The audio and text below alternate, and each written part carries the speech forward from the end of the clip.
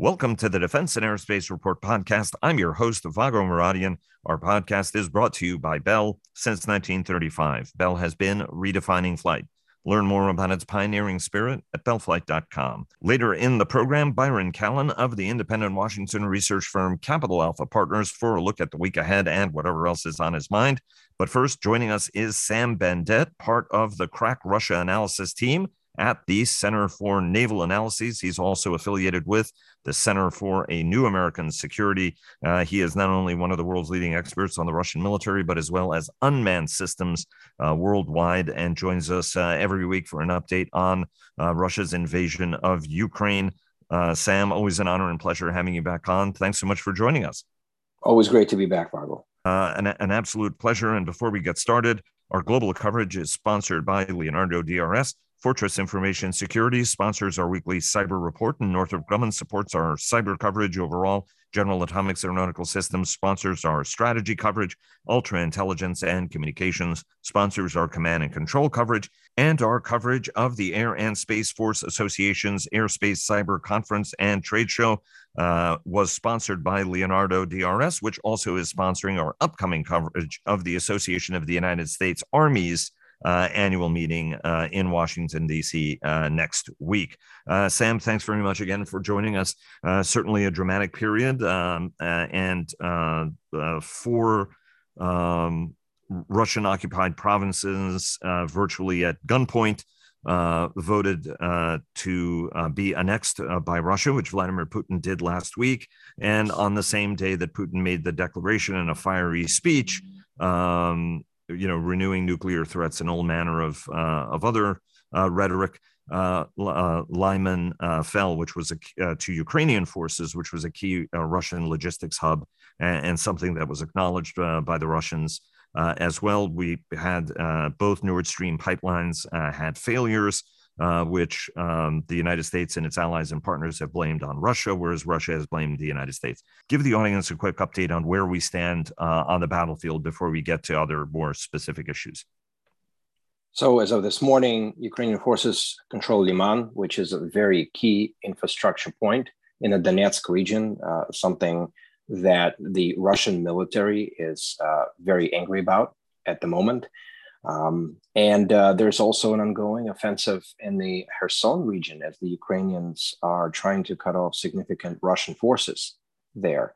And so these two complementary and overlapping developments have really kind of pushed the Russians back, pushed them on edge. And as a result of these losses, practically on the same day as Russian president declared the inclusion of these new territories into the Russia proper, there's been massive amount of criticism directed against the Ministry of Defense, not just from regular people, not just from Telegram bloggers, but from high-profile individuals like Chechen leader Ramzan Kadyrov and Wagner Group owner Yevgeny Prigozhin.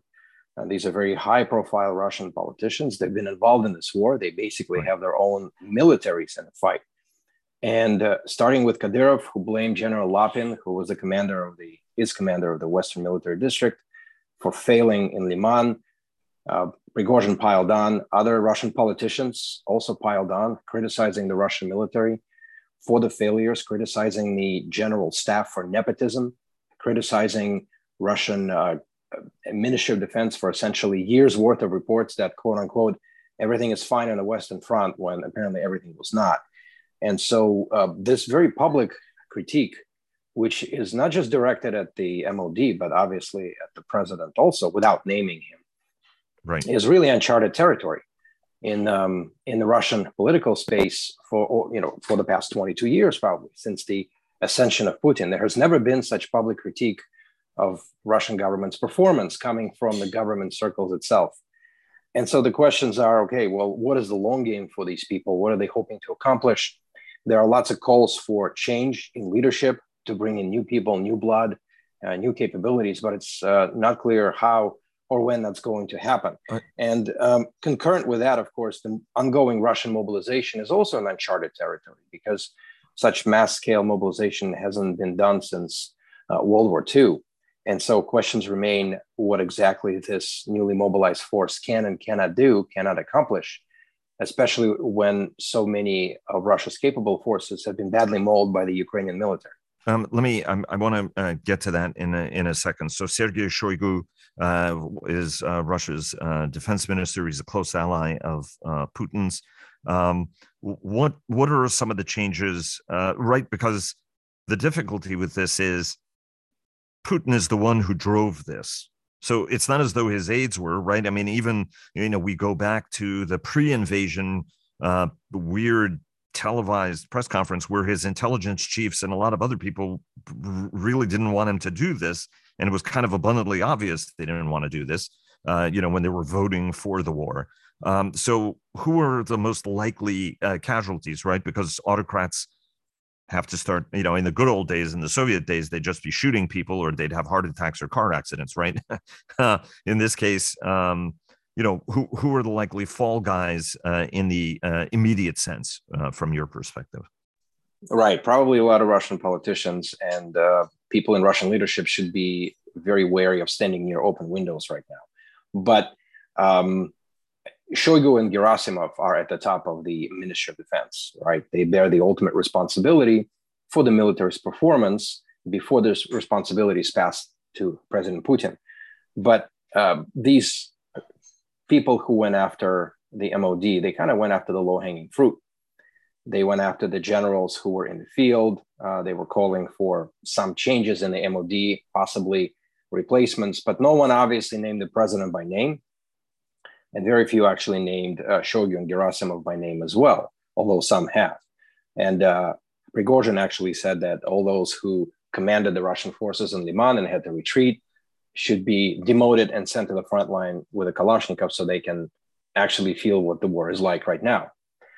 It's not exactly clear what's going to happen or isn't going to happen, whether these people are just letting off steam and then they will fall in line, or whether some changes are actually coming. It is clear that Russia's conduct right now requires significant changes on behalf of the Russian military to help stave off an even greater disaster, such as one that is possibly unfolding in Kherson region right now. So some changes will have to be made, and it's not exactly clear what kind and who's going to be held responsible for them. Let me take you, you mentioned problems with the mobilization. Hundreds of thousands of draft-worthy draft eligible Russians have fled the country. And the New York Times did an extraordinary piece yesterday, which I'm sure you saw. For those of us who have not been following Telegram on a real-time basis, it was illustrative. You have been following all of the social media channels, Russian and otherwise, to track that. I mean, Russian admissions of how bad morale is, how incompetent their leadership is, and also their own complicity in all manner of atrocities against Ukrainian civilians. How do these disclosures change the narrative? And more importantly, it indicates that actually the Russian people and anybody who has friends or relatives engaged in this war know how bad it's going, right? So how much longer can the Russians actually maintain the myth, or the Russian leadership maintain the myth, that somehow the people themselves don't understand the senselessness of this war, the pointlessness of it, and the fact that their loved ones are dying in remarkably large numbers? I mean, some of these, reports from the front line about what happens to their units is just extraordinary. Right. And like I mentioned earlier, this kind of takes us into the relatively uncharted territory, a situation within the Russian military and society that hasn't really happened in a very long time. So I will be honest, it's very difficult for me to predict with any certainty what is going to take place. You and I have talked a lot about information space in this war. And we talked about the importance of Telegram and Signal and other platforms that were able to deliver very truthful, if biased, accounts of what is happening on the front. And Russian people had access to news and media that was in a completely sort of alternative camp to the Russian state media, which has a very specific narrative. Meanwhile, these pro-Russian or anti-Russian Telegram channels were delivering very detailed information, replete with images and videos almost by the hour of what is actually taking place on the ground. And so Kremlin really wasn't able to challenge successfully this Telegram-led information space. Millions of Russians have access to this alternative news source. and they're able to get a much better picture of what they could be facing if they mobilize. And so obviously, I think if these alternative news sources were absent in this war, it would be a lot easier for Kremlin to mobilize significant portions of the population. We also have to note that it's not 300,000 people that will be mobilized at once. They will probably be mobilized in stages. And the number one goal for the Russian military is to replenish the numbers on the front, sort of to have the quantity present to face off the Ukrainian advances. And of course, historically in Russia, quantity had a quality all of its own. Of course, last time it actually happened on any significant scale was World War II. And again, Russia finds itself in a very sort of new environment, military environment, social cultural environment, informational environment. But we also have to note, and we also have to state that plenty of Russians believe state media, plenty of Russians believe in their government, and plenty of Russians support this war. Some people are actually volunteering for this effort rather than fleeing. The Russian government is also seeking punishment for those who have fled. Russian government indicated they may be making lists of everyone who has escaped Russia and escaped the draft. Some people are calling for the redistribution of property of those who have fled amongst those whose relatives, fathers, sons, uncles, what name you, have died in Ukraine. So there's plenty of patriotism still left in the country, even as the people begin to realize that this war is dragging on much longer than necessary. But again, plenty of people choose to believe the government. It is a large country. It is a very large country of 140 plus million people. And for every one individual who has fled the country, and there are probably 2 or 3 who have not and who are going to be mobilized and deployed. Let me take you to the last topic, which is unmanned systems and how Russia is using them. Obviously, the advantage has been with Ukraine in terms of its use of long-range firepower, Western tactics, intelligence, what have you. But then the Russians started acquiring Iranian unmanned systems, and that's really changed the balance. What more evidence do we have over the past week, and how are the Russians using the array of Iranian systems, both short range as well as long range, and how that's affecting the fight? Well, we have evidence of Russian military using Shahed 136 loitering munition with greater frequency. There are reported attacks in the south of Ukraine. There are lots of damages from these strikes, and it looks like the Russians are intensifying these strikes. In one such attack, Russians launched dozens of Iranian as well as dozens of their own loitering munitions. What's interesting, according to the Ukrainian military, is that these drones aren't used to their full potential. They are not used for in-depth attack many hundreds of kilometers from the front. It looks like they're used in a more tactical fashion where they attack at less than 100-kilometer range. And that probably makes sense from the military standpoint because that's where most of the Ukrainian high-value assets are, like HIMARS and M777 artillery systems. At the same time, Russians are using other Iranian drones like Mohajer 6 with a range of 200 kilometers as an ISR element to guide these loitering munitions to targets, which represents an evolution of tactics witnessed in this war when both Russian and Ukrainian mid-range drones, the Russian Orion and the Ukrainian Bayraktar, were doing more ISR missions rather than combat missions, since these drones could be struck out of the sky by air defenses. What's interesting about Russia's continued use of Iranian drones, and probably its long-term reliance on these drones, is that Russian MOD publicly stated that most drones manufactured in Russia by many civilian enterprises, by enterprises hoping to sell their products to the MOD, do not meet military requirements. And most of that is because of the components base, because they rely on probably imported components for microelectronics, sensors, cameras, and other aspects. And so in a very public admission last week, one of the MOD officials actually said to the civilian manufacturers that their drones don't meet military requirements.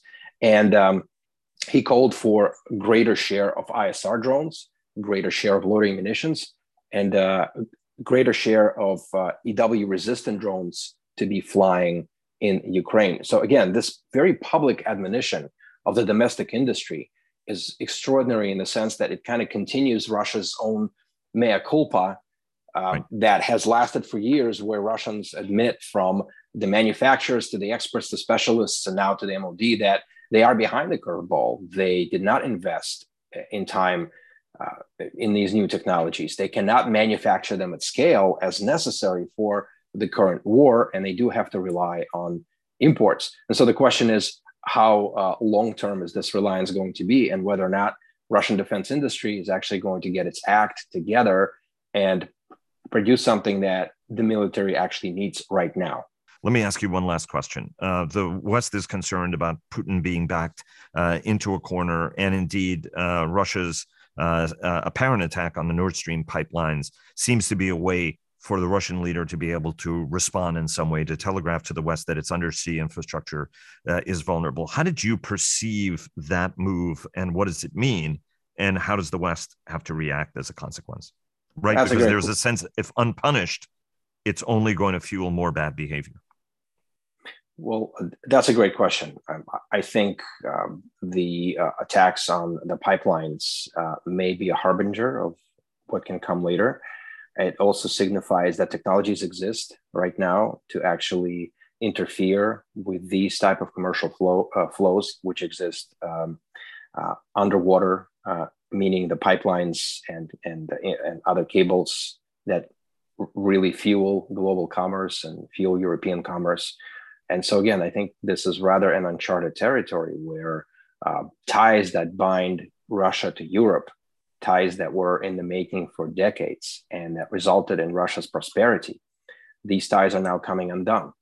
And the question remains what that means for Russia economically, what it means for its industry long-term, if indeed there's going to be a very significant decoupling of trade and relations between Russia and its very important trade partners like Germany and other countries in Northern Europe. And very briefly, what does the response need to be, right? I mean, some folks are saying that we shouldn't respond, we should bide our time. Others are saying cyber means, others are saying a whole bunch of classified things. But what do you think would be the menu of options that should be on the table? Well, there should be a range of options, of course, on the table, but they should be weighted against the battlefield reality right now. Once the investigation concludes of who and what is responsible for these attacks on the pipelines, there has to be, I think, a very sort of sobering assessment of what the West can and should do against a country that has threatened to use nuclear weapons in a conflict.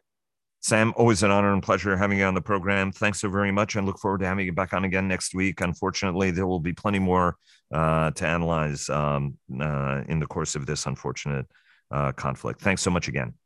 Thanks so much, Vago. And joining us now is my good friend Byron Callan of the independent Washington research firm Capital Alpha Partners to discuss the week ahead and whatever else is on his mind. Byron, always a pleasure having you on the program. Thanks for joining us. I look forward to every Monday, Vago. Indeed. It wouldn't be Monday unless you were joining us. We heard from Sam at the top of the show about broad strategic issues and Vladimir Putin and how he's doing and the extraordinary criticism he's facing. You and I have a tendency or are blessed with the ability of going down deep into rabbit holes, sometimes of our own creation, but sometimes driven by the news. And that's exactly what you did on your note about nuclear warfare. You increased the chance of a nuclear happening event from 20% to 25%. But more deeply, how should we be thinking about this situation as the world debates whether a cornered Putin is going to use a nuclear weapon and what it means? Yeah, and I'd say first, I think it's probably a consensus, as Russia continues to experience setbacks in Ukraine, he's more and more in a corner. I'm not in the school where I think this is going to be a demonstration. I mean, I think if you're going to use nuclear weapons, what are you going to do? You're going to fire off one weapon and think Ukraine's going to fold? No, this would be nuclear weapons to shape the battlefield. But I also think there are going to be warnings and indicators of that event. We're not all going to wake up, I don't think, and see that unfold with all the attendant imagery and commentary the way February 24th unfolded, for example. I think one thing to watch, I haven't really been able to independently verify this, but I've heard that a lot of the Russian tactical nuclear warhead designs, they really haven't been tested, or certainly not tested since the 1970s. So one indicator could be that there are resumed tests just to make sure that if Russia does elect to use nuclear weapons, it's not firing duds, which really would be catastrophic for any sense of its deterrent theory. So that to me, for me to go from 20 to 25% probability, that's still a low probability in my book. If I started seeing or hearing that Russia was testing tactical nuclear warheads, I would raise my odds significantly that Putin might pull that trigger in Ukraine. But then, of course, it raises a whole another set of questions. NATO leadership, the United States, has said there would be a very harsh response. You saw General Petraeus state over the weekend that NATO would destroy Russian conventional forces. Well, that kind of sounds like World War III to me. I mean, and on the other end of the scale, I think kind of what we saw, for example, in Syria, when Syria used chemical weapons, there were strikes on the assets that were used to deploy those weapons. Right. My gut, it's probably something in between. And then it just raises a whole another set of questions. This is where the rabbit holes start opening up. We haven't seen how military force behaves in an environment where nuclear weapons are used. I think this goes for both sides, for the Ukrainian and the Russian side. If the Russians are having trouble calling up, the mobilization that they're doing, well, what happens when people see multiple nuclear weapons fired? You just kind of wonder. This is something that modern militaries have not confronted. And maybe they were better prepared in the Cold War, when they had the necessary equipment, overpressure in their armored vehicles, the contamination equipment that was fielded. We probably really have to talk to veterans of the Cold War armies to assess, how did you really feel about your training, and were you really well prepared? Because, there are parts of Warsaw Pact Soviet talk where they were going to plaster parts of Germany with nuclear weapons, and then assume they're going to be in Bordeaux and Brittany in a couple of days after that. So it's different. I was responding really to Putin's September 30th speech, where he talked about the precedent in the U.S. using nuclear weapons in Nagasaki and Hiroshima, and then of course in the supplemental package that got signed by President Biden, there was $35 million for the quote unquote respond to the situation in Ukraine. That was probably, I assume, more for Chernobyl and Zaporizhzhia, those facilities, but I don't know. It really wasn't called out in the continuing resolution of what exactly that would be used for. But that was another little. We're as well as just the rhetoric, the warnings against that Russia would face catastrophic consequences. So it's on my mind, and I think it should be on everybody's mind. The administration has been thinking about this, had a Tiger team that was set up. And when you talk to senior officials, they do indicate that we've thought this through and that all options are on the table, and they don't want to get specific about the response. But what the national security advisor is that we've conveyed directly to the Russians and through intermediaries as well, right? Why that would be a particularly bad outcome. We've got a lot of stuff to cover, not as much time as I'd like. Just really quickly, what does the Nord Stream episode tell you, and how we need to be thinking about the vulnerability of undersea infrastructure? Yeah, I think it was a significant event. I absolutely dismiss outright any suggestion that this was some plot that the Biden administration had hatched. I mean, I think that's ludicrous.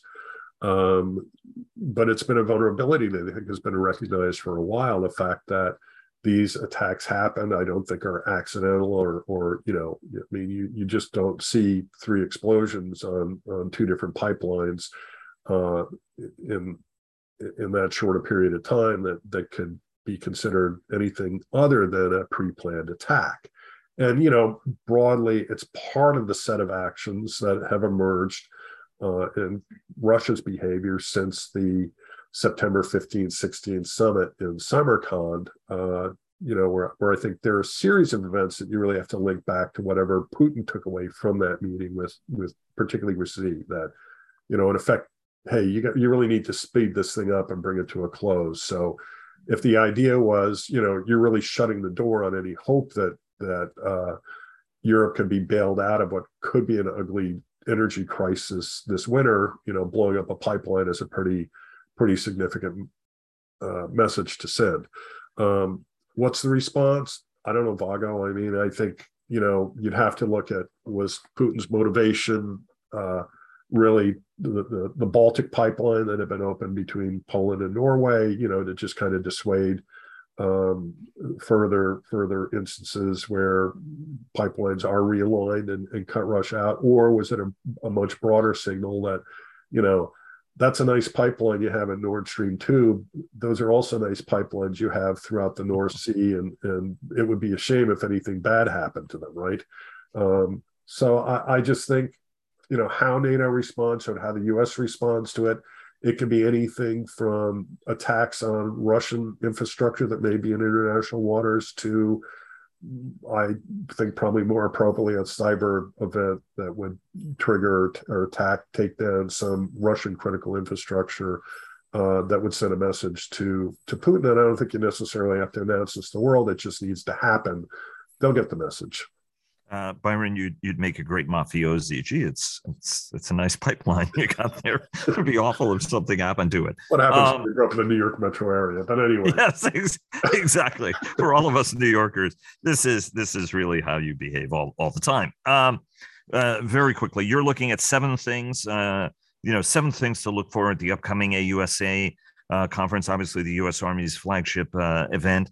Live and in person. What are the things that folks should be paying attention to, right? Because you cover a wide swath of territory, and you and I are alike. We expect a lot when we go to these events, even if sometimes we're disappointed. Well, yeah, and I think my first thing, and I really hope, is that Army leadership uses this platform to really get at some of the issues that are bedeviling it.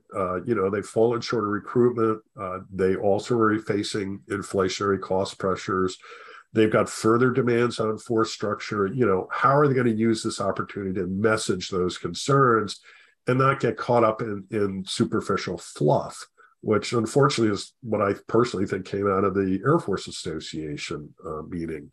There are going to be things that they're not really going to be able to comment on because they're in source selection, but obviously statements of support and kind of the posturing around the FLRAA, the Future Long-Range Air Assault Aircraft, is one, and then longer term, is there still going to be support for FARA as a replacement for Scout and eventually the AH-64 helicopters? The industrial base issues, are you really getting at munitions, precision guided weapons? We seem to be moving at somewhat glacial paces to replenish those munitions, and I think everybody has gotten a wake up call about how much is actually consumed in modern warfare. The whole question of network modernization. We had a deal announced today between L3 and Viasat that's kind of really aiming L3 more pointedly at JADC2. When they bring those data link capabilities that Viasat will offer, but there are other competitors out there as well. So what's the state of play on that? Air defense, the M-SHORAD program, drones and their use.